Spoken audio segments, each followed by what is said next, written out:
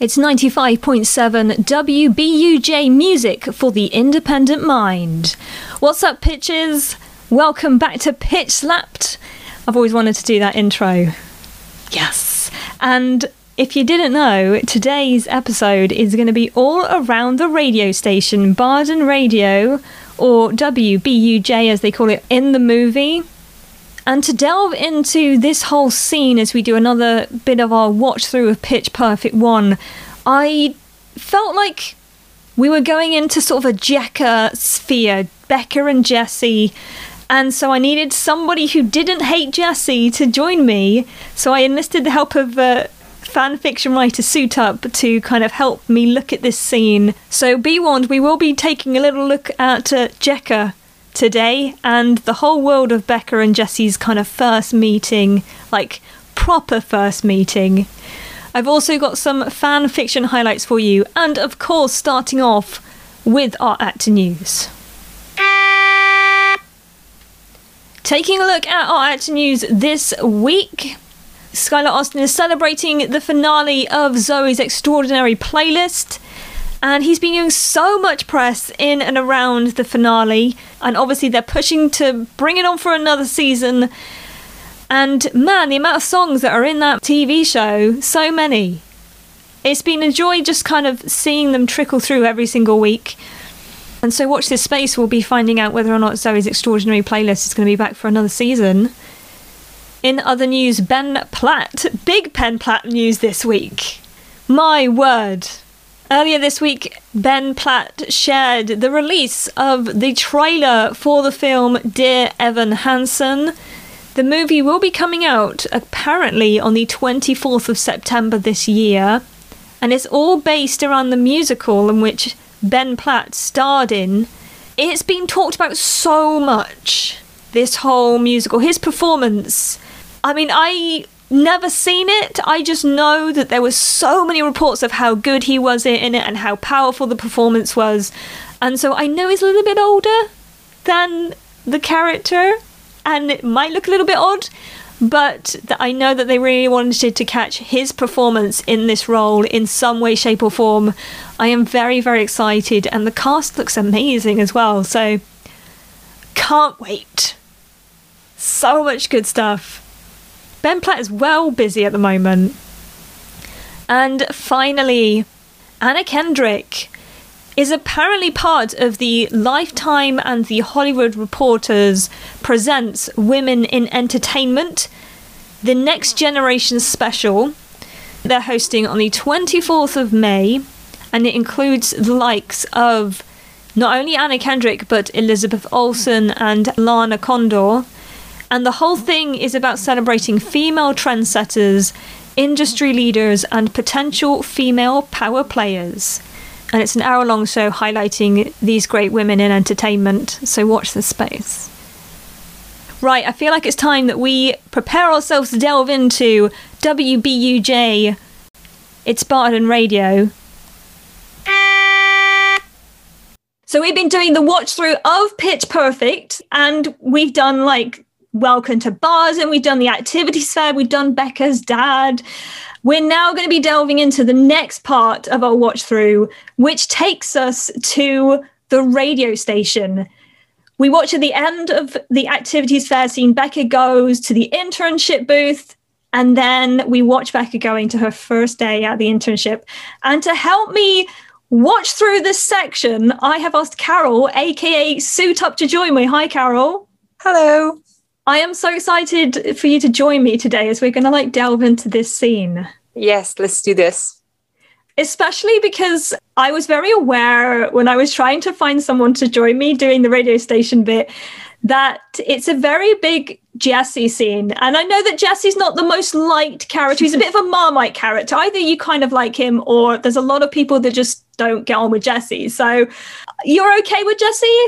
I am. Yeah, I think he's a pretty lovable character, actually. I use him a lot in my fics. He's very useful to either as Becca's wingman or the one that I would pair Aubrey with. I use him a lot for that. I love it when he's like the wingman. Mm-hmm. Like when like Becca and Jessie are like best buds and they just have this great banter between them. Yeah, it's exactly. Just like a lot of fun. It's either Jessie and Becca or Stacy and Becca in my fics, like that bromance. Yeah. We'll probably get into it a little bit as we go through the scene, but like I feel like you get a little bit of that kind of dynamic between them as we go through. So I'm kind of excited to kind of get into that and to see it. I almost forgot, but you reminded me that there's a deleted scene as well. That's like extended version of this scene. Yeah, it's not exactly a deleted scene. It's just that they have lines that are added in the extended version of the scene. So some of it is already in the movie, and then there's more dialogue in the extended version. Yeah, and I think that extended version adds a lot. Definitely. To the scene. I thought it was a bit stupid to actually get rid of it, because I think it tells us much more about the characters, especially Jessie's. It's funny because there's a number of extended scenes. Similar to this one is the one with Becca and her dad. Mm-hmm. And both of them just kind of add so much more to what happened than what you actually see in the movie. So it's going to be really fun to like go into them a bit more and to look at these characters. Yep. So as we delve into Bard and Radio, obviously this happens straight after the activities fair. And then we get Becca walking in to this place that we find out is the radio station. I always find it quite interesting when she first walks in and there's like the guy at the reception and she's quite nervous. She comes across kind of a little bit like, yeah, you know, she's quite polite to the guy and getting in there. And it's just I was surprised about that too. Like she's very shy, like a freshman, I guess, when you just you start college and just don't know who everybody is and where everything is. And I think also like just for the fact that out of everything that being in college is, this is like one thing that she kind of could want to do. Yes, exactly. It has to do with music, so obviously it's like the best thing we should say that she can do here in Barton, a place she doesn't want to be in. Yeah. So she gets through the door and they have this pan of the station. What's your first impression of Bard and Radio?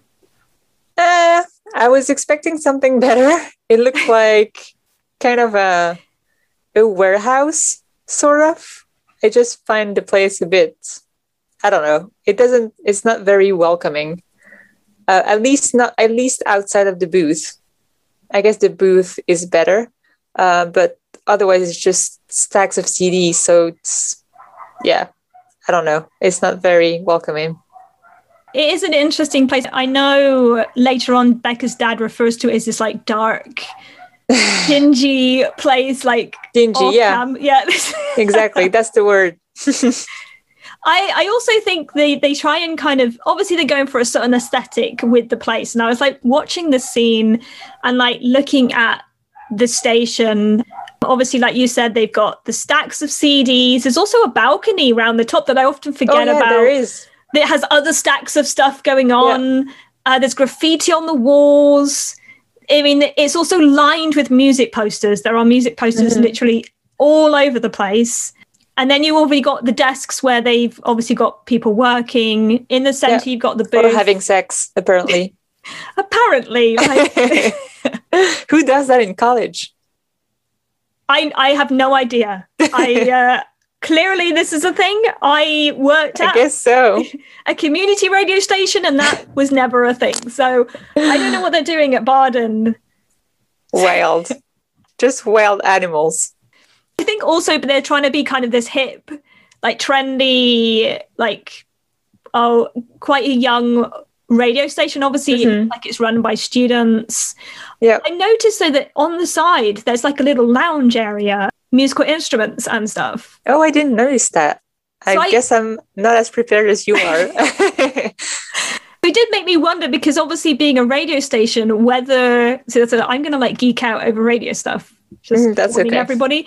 Whether they did like live music sets or they had bands coming in to like interview or to play stuff. It could be. That's a cool theory. Yeah. One thing that I did have a question about though is in the station there was a scooter. Did you see the scooter in the back? Didn't.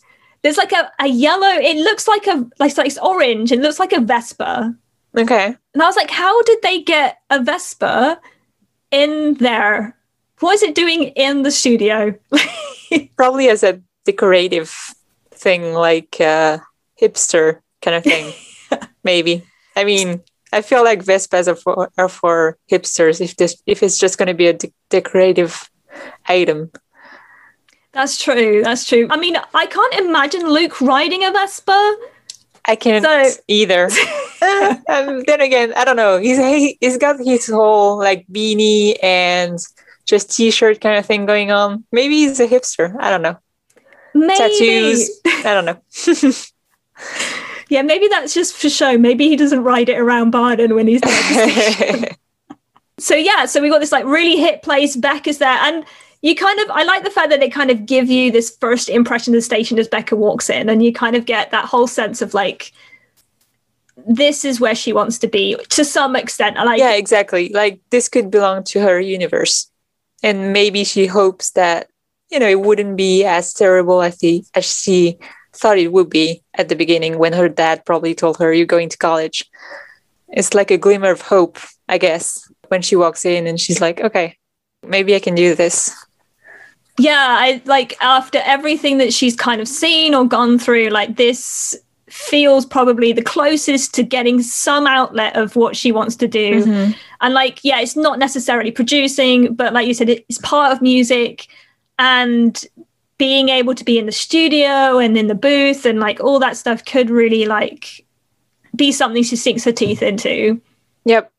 I think also like just thinking about it, the fact that obviously she uses the station later on to try and submit her music, like she's seen a use for it in what she wants to do as well. So like, yeah, definitely.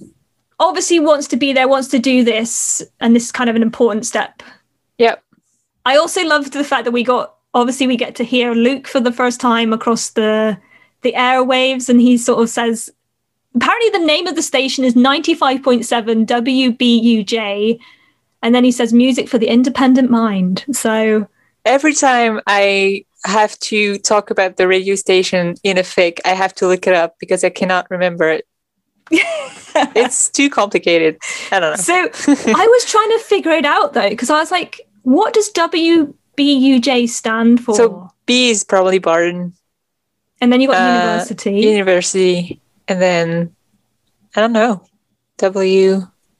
And obviously the catch line is music for the independent mind. So they're trying to be like hip, and we're not going to be the mainstream. We're going to be off the mainstream. We're going to be your alternative kind of station. Yeah.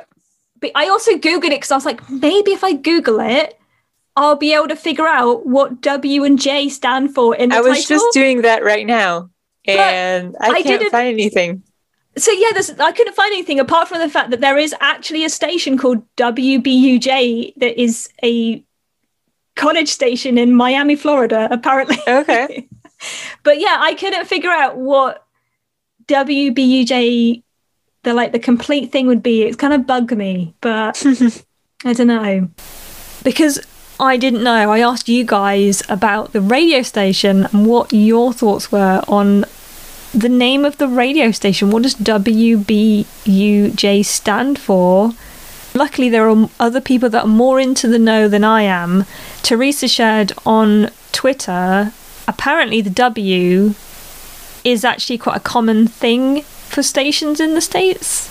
The letters K and W are assigned for commercial use. Apparently, all radio stations in the States have a 4-letter identification code.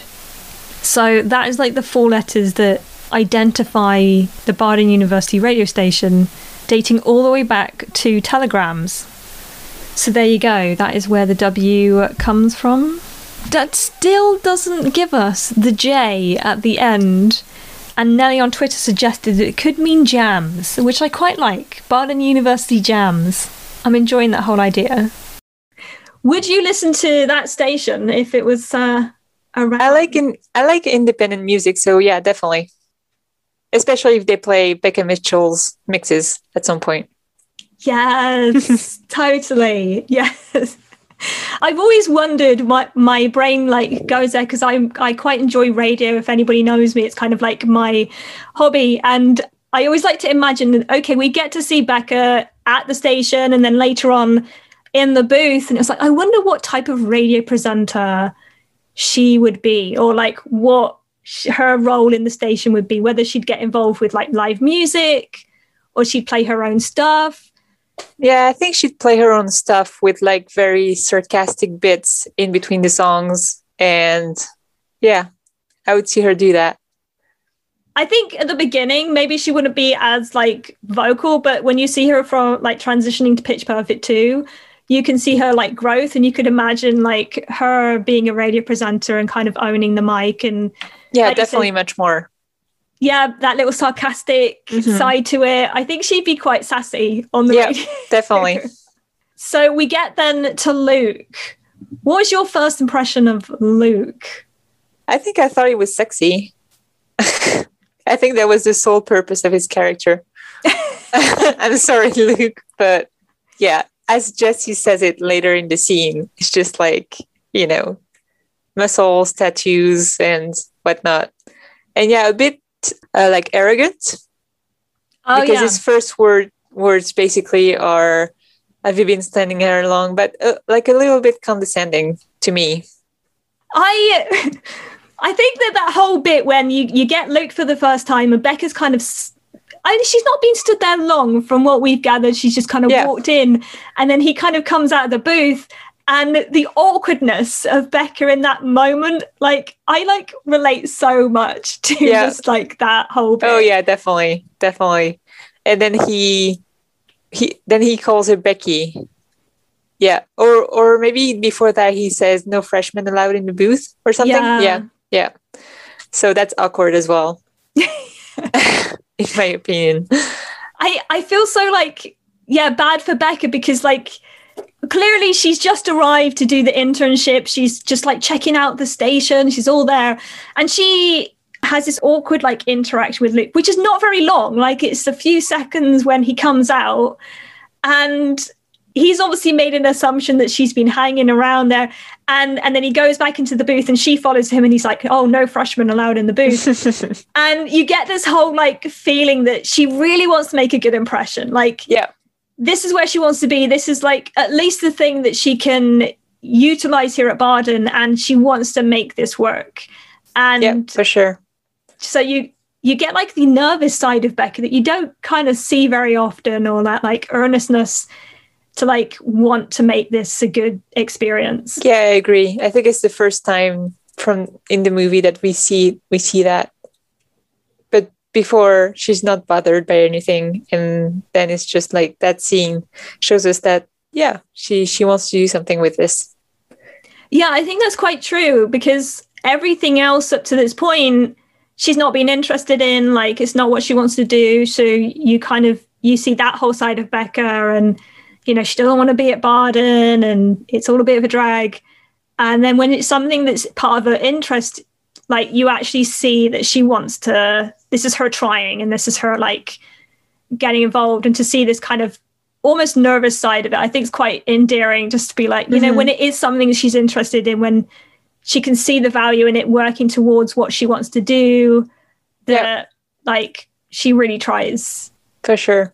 It's so nice to see that side of Becca that you haven't kind of seen before. It is, Yeah, and then, of course, like, this is all happening, she's trying, and then he calls her Becky. And she doesn't even have the chance to correct him. So that's even more awkward, because if you don't correct the person right there, when are you going to do it? Exactly. Oh, by the way, you've been speaking to me for like half an hour, but my name is not Becky, it's Becca. It's just awkward. It is, because like and I was like often thinking about it, like there was no point in that scene where she could have properly corrected him without being more awkward. Yeah, so it was too late from the beginning. So that whole good impression, she's now going to have to like put up with the fact that her name is now Becky to Luke. Yeah. And then of course, like all of this happens because Jessie walks in. Jessie, yeah. I like to call him the storm of an excitable golden retriever. because he just has the same energy as a dog of that breed has. Like, just rambles on and wants to like be the best at everything and just please everyone. And that's the first vibe that I got from him. I was trying to think of a good way to describe how he came across in this scene, and I think you've just described it so well. Because, yeah, I think the way he is and he's just generally quite excited and outgoing. Yeah. Completely different to Becca. Exactly. But not so different. Like, you can see that he's sarcastic as well, especially in the extended version. Oh, yeah. And you get that banter between them, especially the extended one. You see like a little bit of it in the normal version. But yeah, like they kind of work up this great banter that kind of comes between offsetting the two of them. But Jesse, he's so talkative. He is. He just rambles on about randomness. It's kind of tiring. I mean, witnessing this live, I would just be like, dude, shut up. And I feel like maybe that's what's going through Becca's mind at the moment. I'm not sure, but she kind of seems fed up with him already. I think, to be honest, with the first bit that you get with Becca and Jesse, this is them properly meeting for the first time. Yeah. Obviously, they made eye contact in the arrival scene, but this is like the first time they're exchanging words. Yeah. And when he comes in and then immediately is like to Luke, oh, I know this person. Exactly. How would you be if that had happened to you? I would feel awkward and just a bit like, who is this dude? I don't know him. He claims to know me, and that's just weird or something. Because, like, yeah, I would be genuinely taken aback by that point. He just reminds me of one of those very outgoing people who will sometimes just say things to get you involved or, like, to drag you into the conversation or something like that. But it's just like, it feels like he's trying too hard. Yeah. Especially with the next bit. Oh, you were in a taxi. Is your dad a taxi driver? And etc. It's just give her a breather. Yeah, I mean, he comes in as a whirlwind. And yeah, like that first bit, like I can appreciate Becca's defenses going kind of straight up because you're there going, I'm here to make a good impression. This is my thing. I want to be here. I want to make music. And this guy's come in. You've already been called Becky. Yeah, he's come in late. And then he's telling your new station manager that this guy you've just met and you want to make a good impression on, that you already know each other and you've never spoken two words to each other until this point. Yeah, I know. So yeah, poor Becca, I can appreciate like just shutting down just a little bit, just being like feeling a little bit threatened with this guy who's just kind of come to say, oh, I know this person. And I'm thinking, we haven't spoken. Yeah, exactly. Obviously that takes us to CD stacking. Yes. I mean, it's not the most glamorous thing you could be doing at a radio station. For sure. Well, she says it, right? This is exactly what I wanted, stacking CDs in her very sarcastic ways. Yeah. There's just a line in the extended version that Jesse says that cracks me up. He says, I really love stacking CDs. I was actually offered a job to test marijuana on your appetite. And I was like, no, I really want to stack CDs because we're here with a very dirty desk because that is definitely what happened here. And it's just, it shows how much of a sarcastic person he is. Yeah, so, I think between him and Becca, because this is when you get, once Luke leaves and doing whatever he's doing at the station, like they're just left to their own devices. This is them first properly having their first interaction. Like you said, that Jesse, he's the one just rambling and just going, you know, I think Becca would be quite happy to just stand there and stack CDs and not talk. In silence, yeah. Yeah. And then Jesse's just like, I want to get to know this person, so I am going to do it. And he's just not going to stop talking. And like you said, he just reacts to Becca's comments with his own kind of quips and sarcastic comments back. Yeah. But they're almost like more positive. Just like, yeah. Yeah. And that's why I think that the extended version showed a lot more. It added much more to their initial friendship. than the quick bit that we had in the normal version. Totally, yeah. Like you get to see that evolving, and they almost get into like a really lovely rhythm between the two of them. As much as Becca's quite standoffish, I think you see her warming up to him a bit more. Yeah, she cracks a smile. Definitely. Yeah, you just kind of see them kind of coming into their own as the sort of the two of them. But at the beginning, I think he's obviously trying to warm her up a little bit and trying to get a reaction out of her. Yeah. I feel like some of his lines sounded like they could have come from Becca because of how sarcastic they are. Which ones? I don't know if I have them remembered. Maybe the ones with the glasses, the comments with the glasses, like you come off all mysterious and then boom, you take your glasses off and now you're the most beautiful person in the world or something. That's a little bit later during the scene. I think that's an interesting comment, though, that he makes with that, because, this literally is the first time that they meet, like, properly. Like, okay, according to Jesse, they already know each other because they made eye contact, and that's enough to know somebody for the first time. But he kind of lays out his interest in Becca at that scene, like, getting to know. And that is such a line. That is such a sort of, like, I don't want to say it's like a pickup line. It's not really. But I don't know. Kind of alludes to the fact that, like, I'm going to reference this very popular type of thing that happens in movies that a lot of people would get, is they're taking the girl that everybody assumes is ugly, and then, the amount of 90s movies where they take the glasses off. Like the Princess Diaries. Yes, exactly. Was it She's All That, and all those types of films, and reference you as the person we're talking about. I think it's a cute way to tell her that he thinks she's attractive.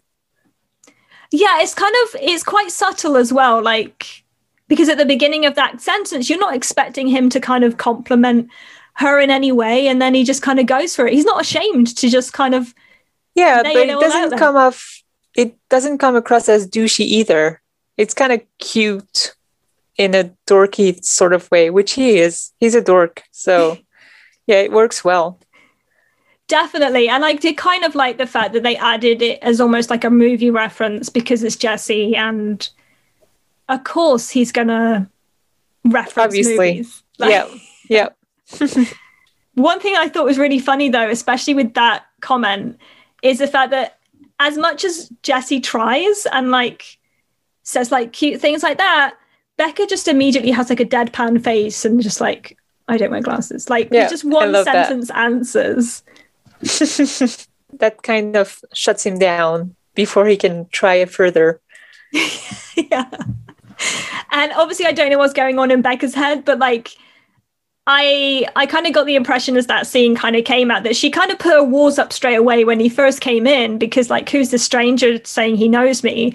And then as they kind of go back and forth with her just giving him, like, really short responses, and yet he just carries it on and keeps going, that I think they start to kind of settle into that good banter place that they end up in. Like, he kind of warms to at least that side of him, and he's trying to, like you said, I mean, how could you not like a golden retriever?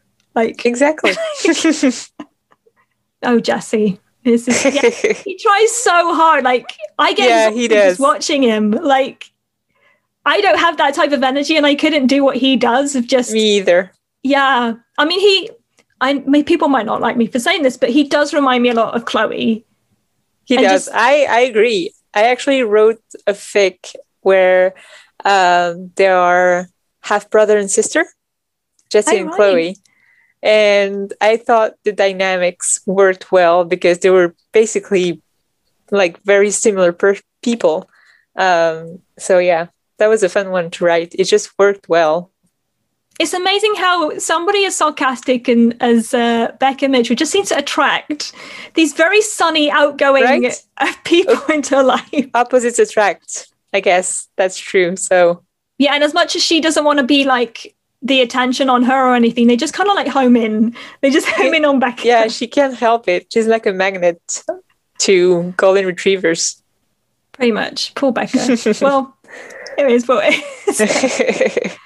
How do you think Becca is reacting to Jesse at this kind of scene?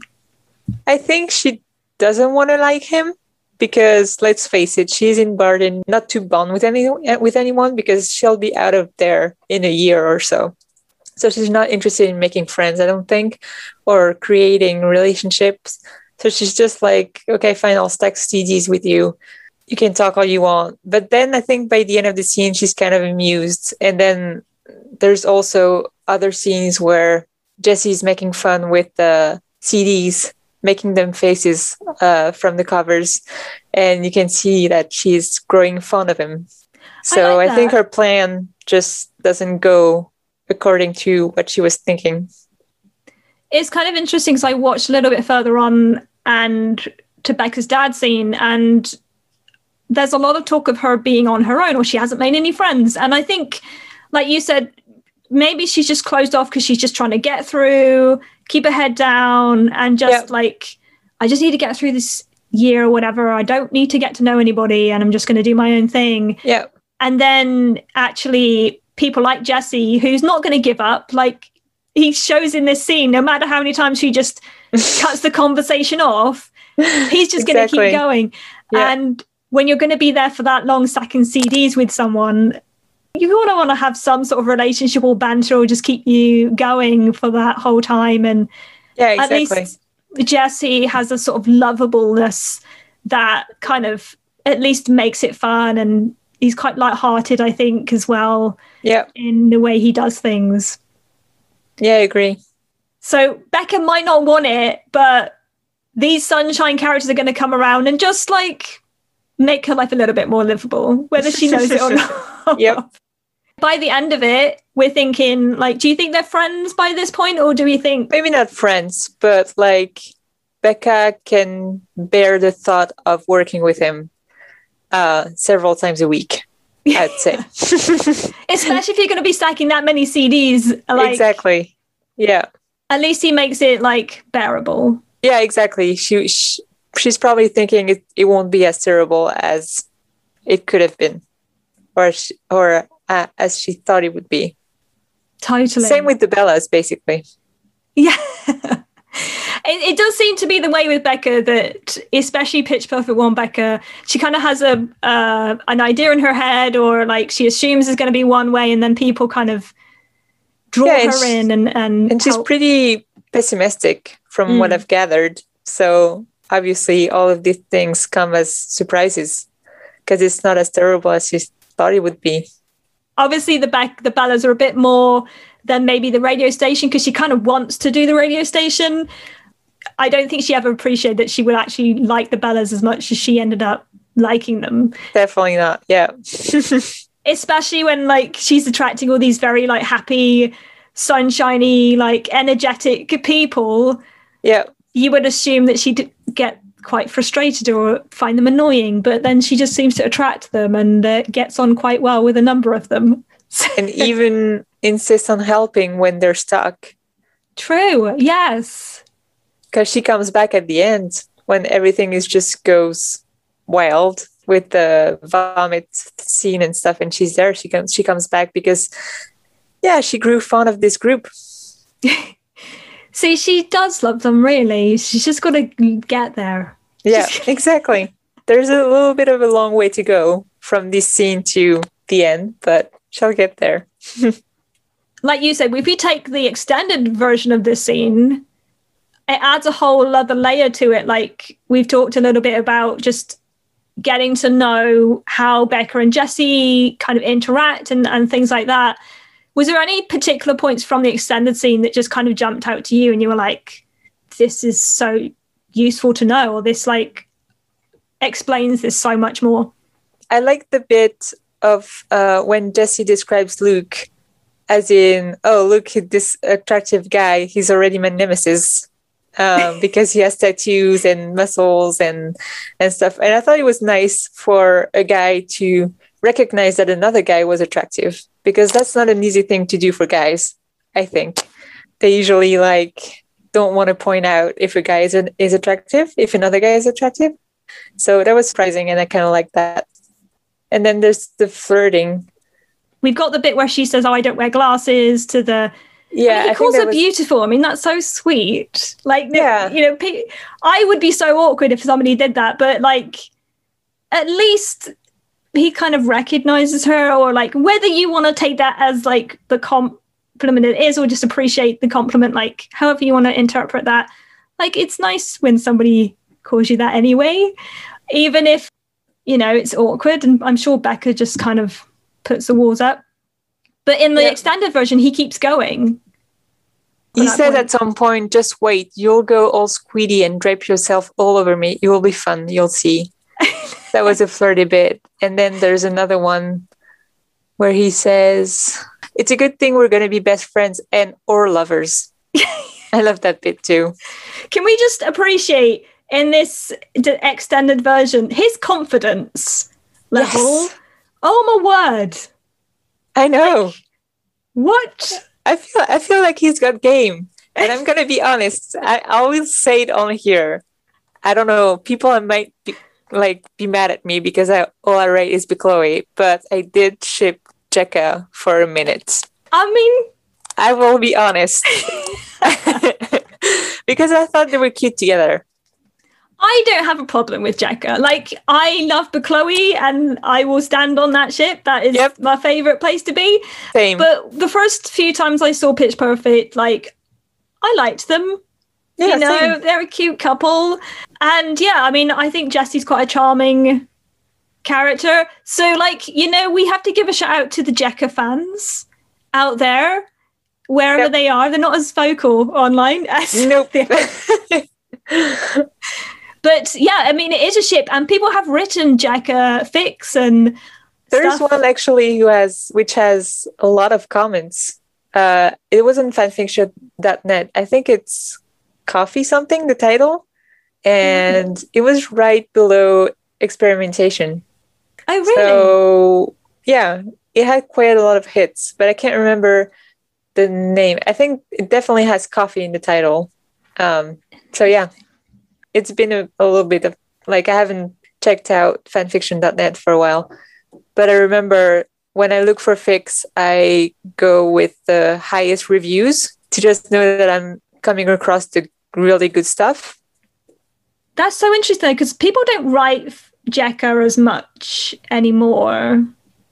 Oh, it was a while ago, because I remember checking it out in 2013, and it was there already. I think. Oh, really? Yeah. Oh, yeah. It's Caffeine Boost. It's called Caffeine Boost. Yeah, and it has 40 chapters and 1,595 reviews. Wow! So it must be good. Yeah, really good, even. Yeah, but I've never gotten around to reading it. There we go. So if you want to get into Jekka, that is apparently a good place to start. Yep. And obviously, like, we do get this whole scene, especially the extended version, where you get, I mean, it is kind of Jesse flirting with Becca. Yes. He is very straightforward about that. Like, but still, like I said, not in a douchey or creepy way, I think. Just in a dorky, cute way. Which is nice. In the screenplay, when Jesse meets Benji for the first time, this is how they describe the two of them. It says, Benji is the benevolent nerd who makes Jesse look sturdy by comparison. So, like, Jesse's also supposed to be quite a dorky kind of guy, but when he's paired with Benji, he's supposed to look like the more kind of buff one in comparison, but he's not quite buff, Yeah. I see what you mean. Yeah, that's an accurate description, I think. Yeah, so, like, he's probably a bit nerdy and dorky, but he could be cool, but he's not really, because exactly. Jesse. Yeah. One thing that we haven't talked about with this whole scene, because Jesse comes with this whole load of confidence that, I mean, fair play to the guy. Like, he's seen an attractive girl and he's given it a shot. But there's one thing that we didn't highlight was the fact of Luke. Yes. Because as you mentioned earlier, Luke goes back into the booth. When he's talking on the mic, Becca, like, looks up and looks at Luke in the booth. According to the screenplay, I'll read what it says in this. Because I was like, oh my word, okay. Ignoring him, Becca starts sacking CDs. Becca steals a glance at Luke and Jesse clocks this. And so that's when Jesse makes the comment about Luke and he says, Luke's attractive, excellent bone structure, full head of hair, fancy undershirt. I think we've met my nemesis. That's in the extended version only. Yeah. If you've read the screenplay now, and I don't think many people know this, there is this whole subplot in the screenplay that Becca is attracted to Luke. And there's a scene later on, or a deleted scene, where she goes with him to a club after the semi-finals. And in the screenplay talks about the fact that she likes him. Yeah. And that's weird. Yeah, and then he like realizes this is happening and then has to like reference the fact that his girlfriend is the DJ. But like it implies that Becca likes Luke. Yeah. There's also a scene before that implies it. It's when Luke asks Jesse to get him burgers or something. And Jesse's like, are you sure, man? You know, burgers, that's a lot of fat. And then he lifts up his shirt to reveal his abs. And he says, I think I'm good. And Becca says, he's good. Yeah. And then back to Luke, you're good. Like, that's blatant. Totally. And it wasn't until I like saw the deleted scene or read the screenplay that I really clocked that there was this whole like bit that they had written into the story of Becca being attracted to Luke. And I was like, mind blown at this point. Like, what are we thinking of that pairing? I don't even know what that ship would be called. I don't know. Lekka? Yeah, it's weird to think about. I don't see them together. I see them as bros. Like, I've written them in fics as well, where they're friends or co-workers. I like the idea that they create their own label further down the line. It's in pieces, I think, that I wrote it that way. But lovers? No. It never crossed my mind. Yeah, it is a very odd thing to think about. Yeah. I don't know. Yeah, because obviously in the movie you end up getting the very Jekka storyline, but just whole idea that Becca and Luke, I get the impression though in what they wrote that it wasn't mutual. Like, I don't think Luke, whether or not he found her attractive, I don't know, but they've made it out in the screenplay that he had a girlfriend. So yeah. And I think he only sees her as the freshman who is only starting out. And yeah, I don't think he sees her as a potential lover. Or, yeah, I don't see it. I mean, that ship didn't really take off. Luke and Becca, so that would be, like Lekka, I think. Or Book. That doesn't sound right. Yeah, I think we'll just stick with Lekka. Yeah, I agree. And speaking of Jesse and Luke, I wanted to find out what people's opinions were on this whole thing. Who do we prefer? I put up a load of polls to just get your thoughts on this whole thing. Different places had different opinions. So on Facebook, there was a 60% lead for Luke. People were really, really feeling Luke. If I then go to Twitter, it was like leading Luke for a long time. It was like heavily leaning towards Luke. But in the end, it was a 50-50 split between Luke and Jesse. So a little bit undecided there. And also on Instagram, it was a 62% lead for Jesse. People really were into Jesse on Instagram. Clearly that is where a lot of the Jekka fans must be. So pretty much it's like pretty even split between whether or not you prefer Jesse or Luke for Becca. When we look at the potential love interest for Becca Mitchell in the guys, everybody's a bit undecided. It's a good job Chloe Beale wasn't in the mix. But it does set Jesse up because then, like you said, he kind of feels like, she's kind of paying attention to this guy. I need to step up my game. Exactly. And then he lays it on. I mean, it's fairly thick in his confidence level. Yeah. Whether he just continues going because Becca's just, I mean, she's shutting him down time after time after time. Yeah. I actually don't remember the rest quite well. I haven't seen the first movie in a while, but I do remember that, yeah, he insists, but same kind of is in his dorky way. And yeah.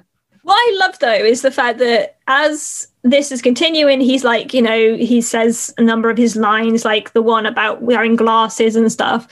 Mm-hmm. Like when they start off talking, or Jessie talking and Becca just deadpan responding, she's kind of almost coming across as a bit frustrated, like, I just want to do my thing. And she's frustrated because she's stacking CDs and she'd rather be doing something else. Obviously, there's reference to the sex desk, which... I mean, do we even want to know what happened there? No. Apparently, poor Luke has had an issue. Although in the deleted section of that scene, Becca does say that she has a black light. A black light? Yeah, so it's one of those UV lights where, it, like, if you light it up, it will show all the stuff on the desk. I didn't notice. Ew. Imagine. What do you think Becca uses a black light for? Since she has one. Weird item to have, I must admit. Well, I suppose, like, if you're a DJ, you could have a UV light for, like, a UV rave, you know? Yeah. Those things. I mean, how many of those you have, I don't know. But, like, whenever I've done UV parties, you need a lot of black lights. Okay. And then they make your teeth look weird. But I think as they're, like, talking and it's going through the scene, I think she starts enjoying it. Like, I think she quite likes responding to his stupid statements and kind of giving. Oh, yeah, you can see her smirking a few times. So yeah, I guess she does enjoy it. And then there's a bit where she's calling him a weirdo and like I can just insult you and you're just going to take it. And like, that's where they kind of get that fun banter between them. But then Jessie says this and I was like, interesting. Like, so he says, you know, I wouldn't pass this up. Once I'm a treble, I probably won't have time for you. Nice. So that's like him just giving it back as much as Becca's like shut him down. Definitely. I was like, okay, so this guy clearly has a lot of confidence. The auditions haven't happened yet, but he's already got his eyes set on being a treble. For sure.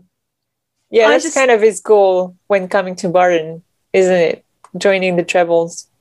It's quite fun as well because, like, it seems like he didn't really know about the trebles till Benji showed him them at the activities fair. Oh, didn't he? Okay, I didn't remember that. Or Benji is the one who wants to join them pretty bad. Yeah. Yeah, and then Jessie's like, "Oh yeah, organized nerd singing. This is great."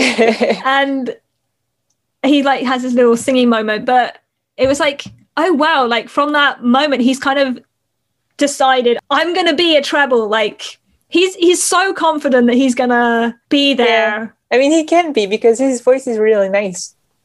That's true. I like his voice. He's got a good voice. I like the bit in the audition scene. He goes high at some point, and yeah, I think he's really good voice. So his confidence in getting in is pretty well placed then. Like he should feel confident that he's going to get into the treble. Yeah. I also love that because obviously Jessie's a bit of a dork, as we've already said, that the trebles being who they are and like, okay, yeah, they're not the coolest, but in their circle, they're pretty like, you know, they're like the top dogs. That's where he wants to be. He can do organized nerd singing. This is Jessie. He's kind of like, in between a jock and a loser, basically. He knows his lane. He knows where he can sit in quite happily and like do it. Yeah, exactly. One of the things I think, especially with the early trebles, is that they have this kind of air of arrogance that they come with. I think the interesting with Jessie is he has confidence, but it's not necessarily arrogant. Yep. He's he's very different from like Bumper. It's a nice type of confidence, I think. Yeah. Yeah. When he sort of made reference to the fact that he's going to be a treble, like he's using it as if like, I'm going to be a treble, so you're going to want this at some point. Like, Yeah, that's funny. He must know by that point, like, the reputation the Trebles have. You know, he's seen them. He's seen, like, some of the girls fangirling over the Trebles. So, like, he's probably thinking, this gives me a one-up with the ladies. Here we go. And and especially with Becca, because she likes music. So you would think. That's, like, 1 point for him. And then Becca's response, she says, you know, I didn't think you could find a way to be less attractive to me. But congratulations, you just did. I actually didn't see that. Yeah, that's I like that. I like that banter. She's really quick with replies. Yeah, she really is. And like, I get the impression she's not trying to be like mean, but it's like level of poking fun at someone, which, like, if you know they can take it. And Jesse just seems to be like one who can take it. Like, he almost becomes the whipping boy to Becca, because Becca can just throw insults and he's just like hitting them away. Like, he just See, that's like, I think their chemistry is pretty obvious from that scene, just because of their banter. Yeah. And it also just shows Becca's feelings about a cappella again. If you didn't get it. Like, if the yikes wasn't enough in the activities fair. Yeah, it's pretty lame. Like, she's not really feeling this a cappella thing quite yet. That's going to change because of a certain Ginger, but, you know, we're not going to get there today. Yep. Obviously, we know how it goes in the movie, whether you like the outcome of that or not, but it all kind of sparks from this scene. Yeah, for sure. And, I mean, I'm going to go there because we are talking about it. I know it's not the Chloe, guys, okay? We appreciate that. But, I mean, are we saying that Jesse was right at the end of Pitch Perfect 1? I guess so. I mean, he does say, like you said, you're going to go all squibby and drape yourself all over me. It'll be fun. You'll see. He says they're going to get together. Yeah, I guess he was right. And Drake, I don't know what squibby means, actually. I don't know. Like, I have no idea what they're trying to say with that line, but probably go all flustered over him. Not flustered, but like fangirl, but on a lesser level, I would say. Maybe. Even if technically it was Becca who kind of grabbed it by the horns and did it in the end, like... That was actually surprising to me. What, Becca at the end of the movie? Yeah. That she's the one who makes the move. That's true. I mean, she does grab him. Yeah. Maybe it was just like, if nothing else, just to prove Jesse slightly wrong, I can take control of this situation as much as you can. So I'm not going to let you have all the cards. Out of all the characters in Pitch Perfect to make their move, Jesse gets some sort of endgame at the end of it. So clearly his confidence paid off in some way, shape or form. Well, thank you so much for like going through this scene with me. You're welcome. It was a pleasure. Especially because it's such a short section, but like you mentioned before, when you then take the deleted scene and you're like, wow, there's like a lot here. Yep. If people want to check out Anyville stuff, where can they see that? It's Suit Up. So it's SUIT 3 U's P. It's hard to spell in a foreign language. .tumblr.com, and then I'll have the same username on AO3. And yeah, I'm also open to chat on Tumblr or on Discord afterwards. Like I like to speak to people, so don't be shy, don't hesitate. I've had some people saying, oh, I was so shy to actually talk to you, and I'm like, please do. I'm just a normal person. So don't be intimidated. Yeah, come talk whenever. And in our fan fiction highlights this week, we're taking a look at some vampires, we got some soulmates, and Becca's going back to school, starting off with All That Remains by Ridiculously Over Obsessed. If you have been following Ridiculously Over Obsessed and their Vampire Hunters Incorporated fix, they started off in Horror Week and continued on after that point. And the way they've done it, it's like, I mean, it's literally like a TV series. So each fic is part of this series, which is Vampire Hunters Incorporated, and it is like a little, I want to say it's like a crime fighting team, but it's like supernatural AU, where you've got this team that is trying to kind of protect the world in some way, shape or form, with Aubrey as the vampire hunter. You've got Stacy, who can do magic, and then you've got Chloe and Becca as vampires, which make up the team, the crime-fighting team, Vampire Hunters Incorporated, and I am all here for it. I read this series over Horror Week, and I just fell in love with the team and the characters, and this has now just become a series where each one is connected and it's growing into whatever it's becoming. The other side, I've spoken to the author a bit, and ridiculously over-obsessed, man, I don't know where they get half the ideas from, but I read it and my mind just wanders with amazement at what is going to happen next, and I've just kind of fallen in love with these characters. Recently they did this kind of twist in the story that blew my mind, and I was like, I've got to feature this, I've got to talk about it because my mind is blown. So all that remains is this fic, and the summary says, with the mole compromising every operation the Vampire Hunters Incorporated undertakes, the team takes dramatic steps to try and flush them out. But with their plan comes a chain of events with potentially dangerous consequences that will change everyone's lives forever. It's available to read on AO3. And so, like, this is interconnected to the universe of Vampire Hunters Incorporated, so there are things that have kind of happened up to this point, but this particular fic is just a roller coaster of emotions. Like, seriously. Because you fall in love with these endearing characters, and part of the series, what's quite gripping, is the fact that there is this overarching villain that is been running alongside the series so far, and these poor characters have had to go through a heck of a lot already because of this villain, and it seems like they're going to have to go through some more.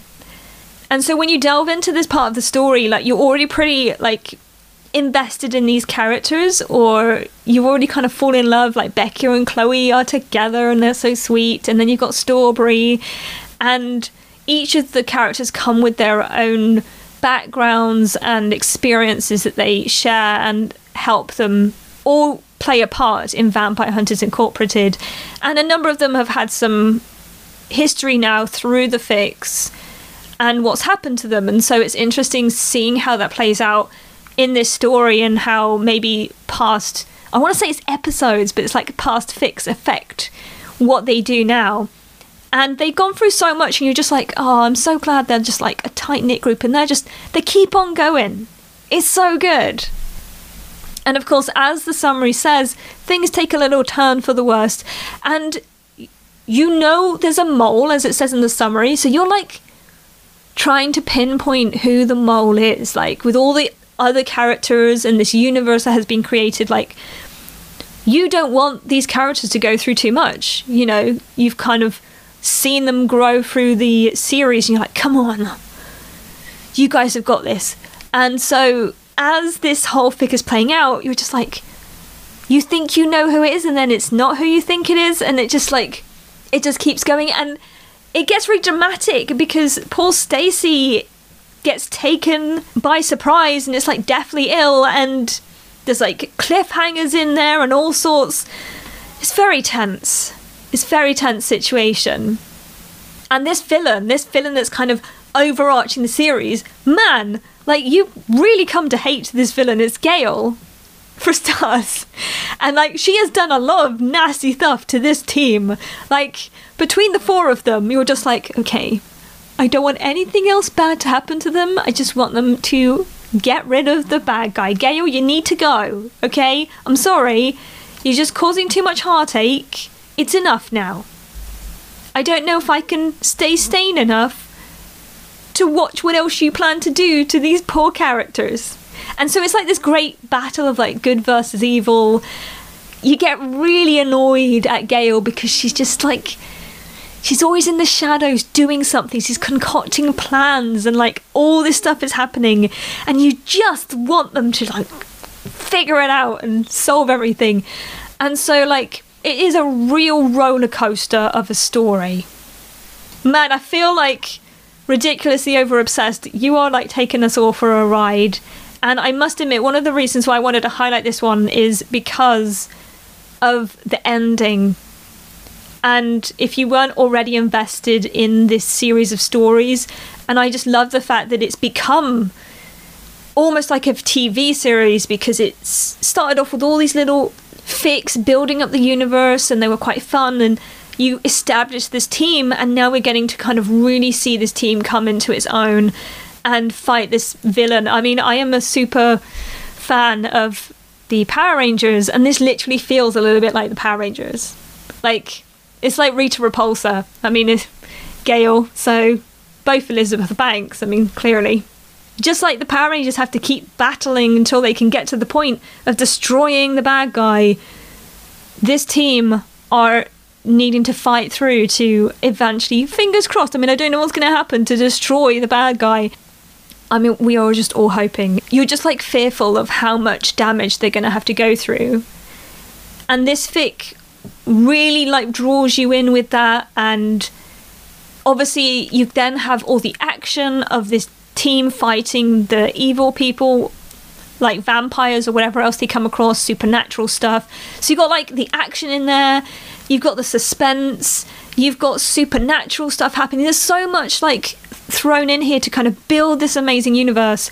And then on top of all of that, this fic has a great twist at the end. I'm not going to give it away because it's so good. Oh my word.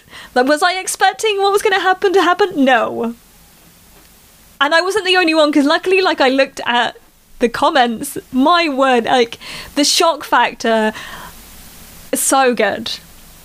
So good. So it is well worth checking out. And if you just want to go for, like, if you just need some good action with characters from Pitch Perfect, throwing in there as well a bit of supernatural, this is fantastic. And I'm so excited to see how this is all going to play out. There's so many fics there. I don't even know how many fics it's going to sort of end with. I can't wait to see what happens. And this fic is really a turning point, I felt, with this story, when, like, I can't not read it now because of what has happened and wanting to know how this is going to end, because the ending and the twist in this has just changed everything. Going from that to my next fic, which is called Love of Music by Fire Roasted. This is available on AO3, and the summary says, music producer Becca Mitchell is passionate, talented, amazing at her job, and sought after in her industry. But when she finds herself committing to a speaking tour across the country, it feels like the end of the world. Becca hates public speaking enough as it is. But speaking to classrooms of children? No thanks. It doesn't seem worth it until she meets middle school music teacher Chloe Beale, that is. So this story is set as a prequel to another fic that they wrote called Welcome to the Afterlife, which is kind of a Strawberry story, and it includes the world of Among Us. This little kind of universe that Fire Roasted has created, you get this lovely, sweet, but Chloe story. And I must admit, I was really intrigued with this story, with the whole idea that Becca being quite an established person and having this really, really great job. And there's been a lot of fics where you get to see Becca kind of being a great music producer and being this landmark person in her industry. And I love the little twist of having all of that, but then also having this weakness and having this kind of like worry of public speaking, that like, yeah, put her behind a music desk and mixing desk and let her do her thing and she'll be great and she can work with high profile clients and it's all good. Take her out of that and it's a different story.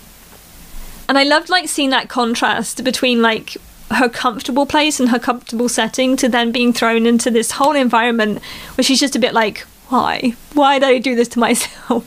I love the inclusion of the characters as well, with Stacey and Emily, and like how they all kind of played a part in where Becca was. There's a lot of fun banter, especially between Becca and Emily. I found it really fun seeing their exchange and their friendship in this fic, and how even when Becca's just like, I don't want to say she's having a paddy, but she's just like having a moment where just like she's questioning why her like life choices all over again, Emily's just like on the side, just being positive and having that positive spin on everything, and just continually to have a good outlook on everything that's happening.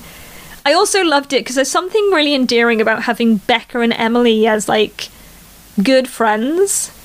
I feel like between the two of them, they're like a pairing where potentially just bizarre stuff would happen. I don't know what it is about those two together, but I think there's almost like a certain amount of innocence that just seems to happen with Becca and Emily, that sometimes, whether or not they're playing off of each other or whatever it is, they just kind of get themselves in moments. I love it. And so you get them going to do these public speaking tour around the States, and they end up at the school. And I loved this sort of chaos of this fic, whether it was Becca's chaos because she's stressed and she doesn't want to public speak, or it's the chaos of the classroom, and you get all these just little moments of just pure chaos in different ways. I mean, when she walks into Chloe's classroom, it is just like a bit of a mess. Poor Becca's just like, what the heck am I doing? And then like something will twist or change, and it will just change the whole mood of what's happened. Like Becca's like questioning everything, and then she sees Chloe, and then it's like, oh wow, okay, maybe I'll try this.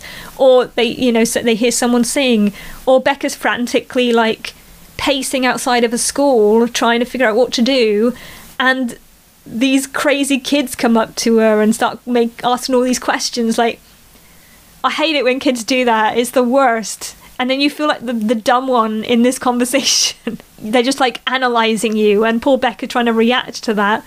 Also, just like Becca just comes with a load of inner monologue chaos. There's a great bit where she goes into the school to see Chloe, and she's not in the classroom where she thinks she would be, and so they kind of end up meeting each other when Becca eventually finds her.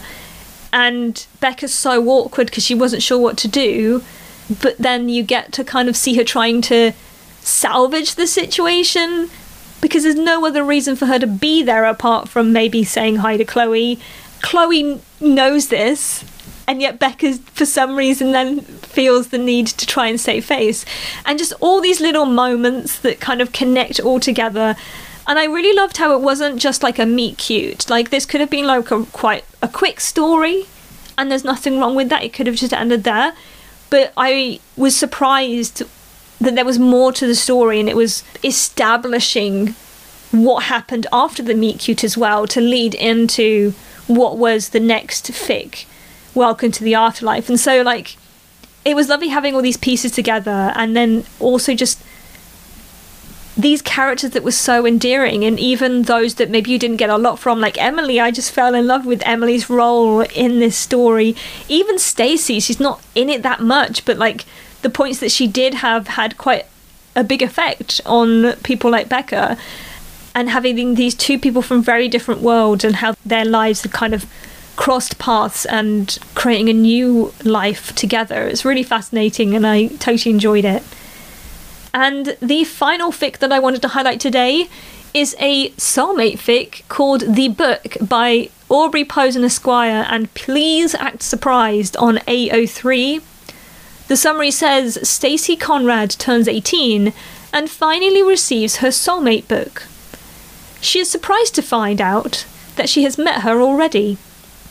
So we got a Strawberry fic, and as many of you probably know, I am a little bit of a sucker for soulmate AUs. I love them. This is a completely different take on it, because the soulmate thing happens in a book. And I did appreciate in the fic, as the fic lays itself out, they give you a background to how this works in this universe and how this book plays a role in everybody's lives. I've never read a soulmate fic like this one, where there's like a physical book. So it was really interesting just to get those little pieces of info that kind of built this universe and how the universe operated. And that also came with like a lot of questions with how different characters perceive these books and where they came from, and maybe how that dictates how they live their lives. It's quite interesting. They could have turned into really deep themes in the story. They didn't, to keep this kind of more light-hearted story. But it was interesting having them there as well, and it kind of made me think about all these little aspects that connected the story together. This is kind of set in a kind of AU of Pitch Perfect 1 with the little twists here and there in the story. So for example, like Aubrey and Chloe live in the Bella's house, Stacey and Becca are roommates or dorm mates, and that's kind of how this little universe is made up. I love how it kind of joins with Stacey in the excitement of having her soulmate book and wanting to kind of delve into finding out who her soulmate is. The excitement of waiting until your 18th birthday or whatever to finally do this and find out who it is. So really, really interesting kind of how she delves into this and starts this conversation with a stranger that you've never met. And it does kind of make you ask questions of like, what would I do in this situation? Like, what would you say to this other person you have no idea that looks like, that is supposed to be your better half or the person you're supposed to be with or whatever, and how are you supposed to break the ice? And are you just going to just delve into it, or are you going to take things slow because you really don't know who they are, and maybe you have to build up the trust level first or something like that? So it was really interesting how the different characters treated this, especially somebody like Aubrey and Stacey, because they're very different. Having these quite two extremes of characters and how they navigated this meet cute. And it's quite interesting because it's like a meet cute that you're expecting to happen. So it's almost like you could prepare in some way for it.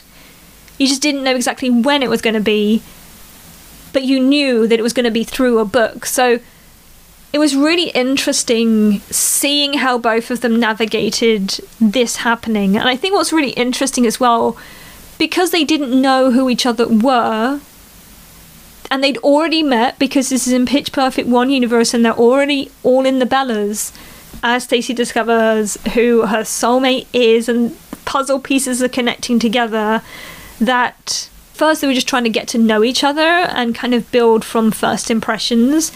And that shifts very quickly to then, wait, I already know this person? So the first impression has already been created before you even knew about it.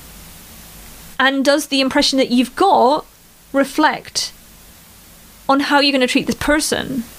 And with a character like Stacey, who potentially has kind of aired her view of relationships already, or what you assume is her view of relationships, how does that make the other person feel, and how are they going to treat her any differently? Because Stacey is just as excited to have her soulmate book and to meet her soulmate as anybody else. And just because she's expressed that she has the hunter and everything like that, is that really going to make that big of a difference? Like, is her history or whatever she did supposed to turn you off? And of course, you've got a little bit of Chloe in there as well. But I loved just kind of seeing the dynamics between Stacey and her soulmate, and a completely new take on the soulmates that I had never kind of seen or read before, which was really, really exciting. So those are my fan fiction highlights for this week. A big thank you to Sue Duck for joining me today as we dove into Bard and Radio and Becca and Jessie. I don't know where all the Jekka fans are, but there are going to be future Jekka episodes. I mean, Pitch Perfect 1 has a few scenes in there, so I'm going to need some more Jekka fans at some point.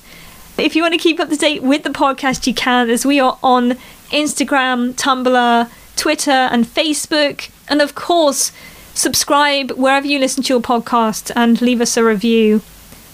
I've also set up our Ko-Fi accounts. If you want to support the podcast in any way and help us keep it running, then you can.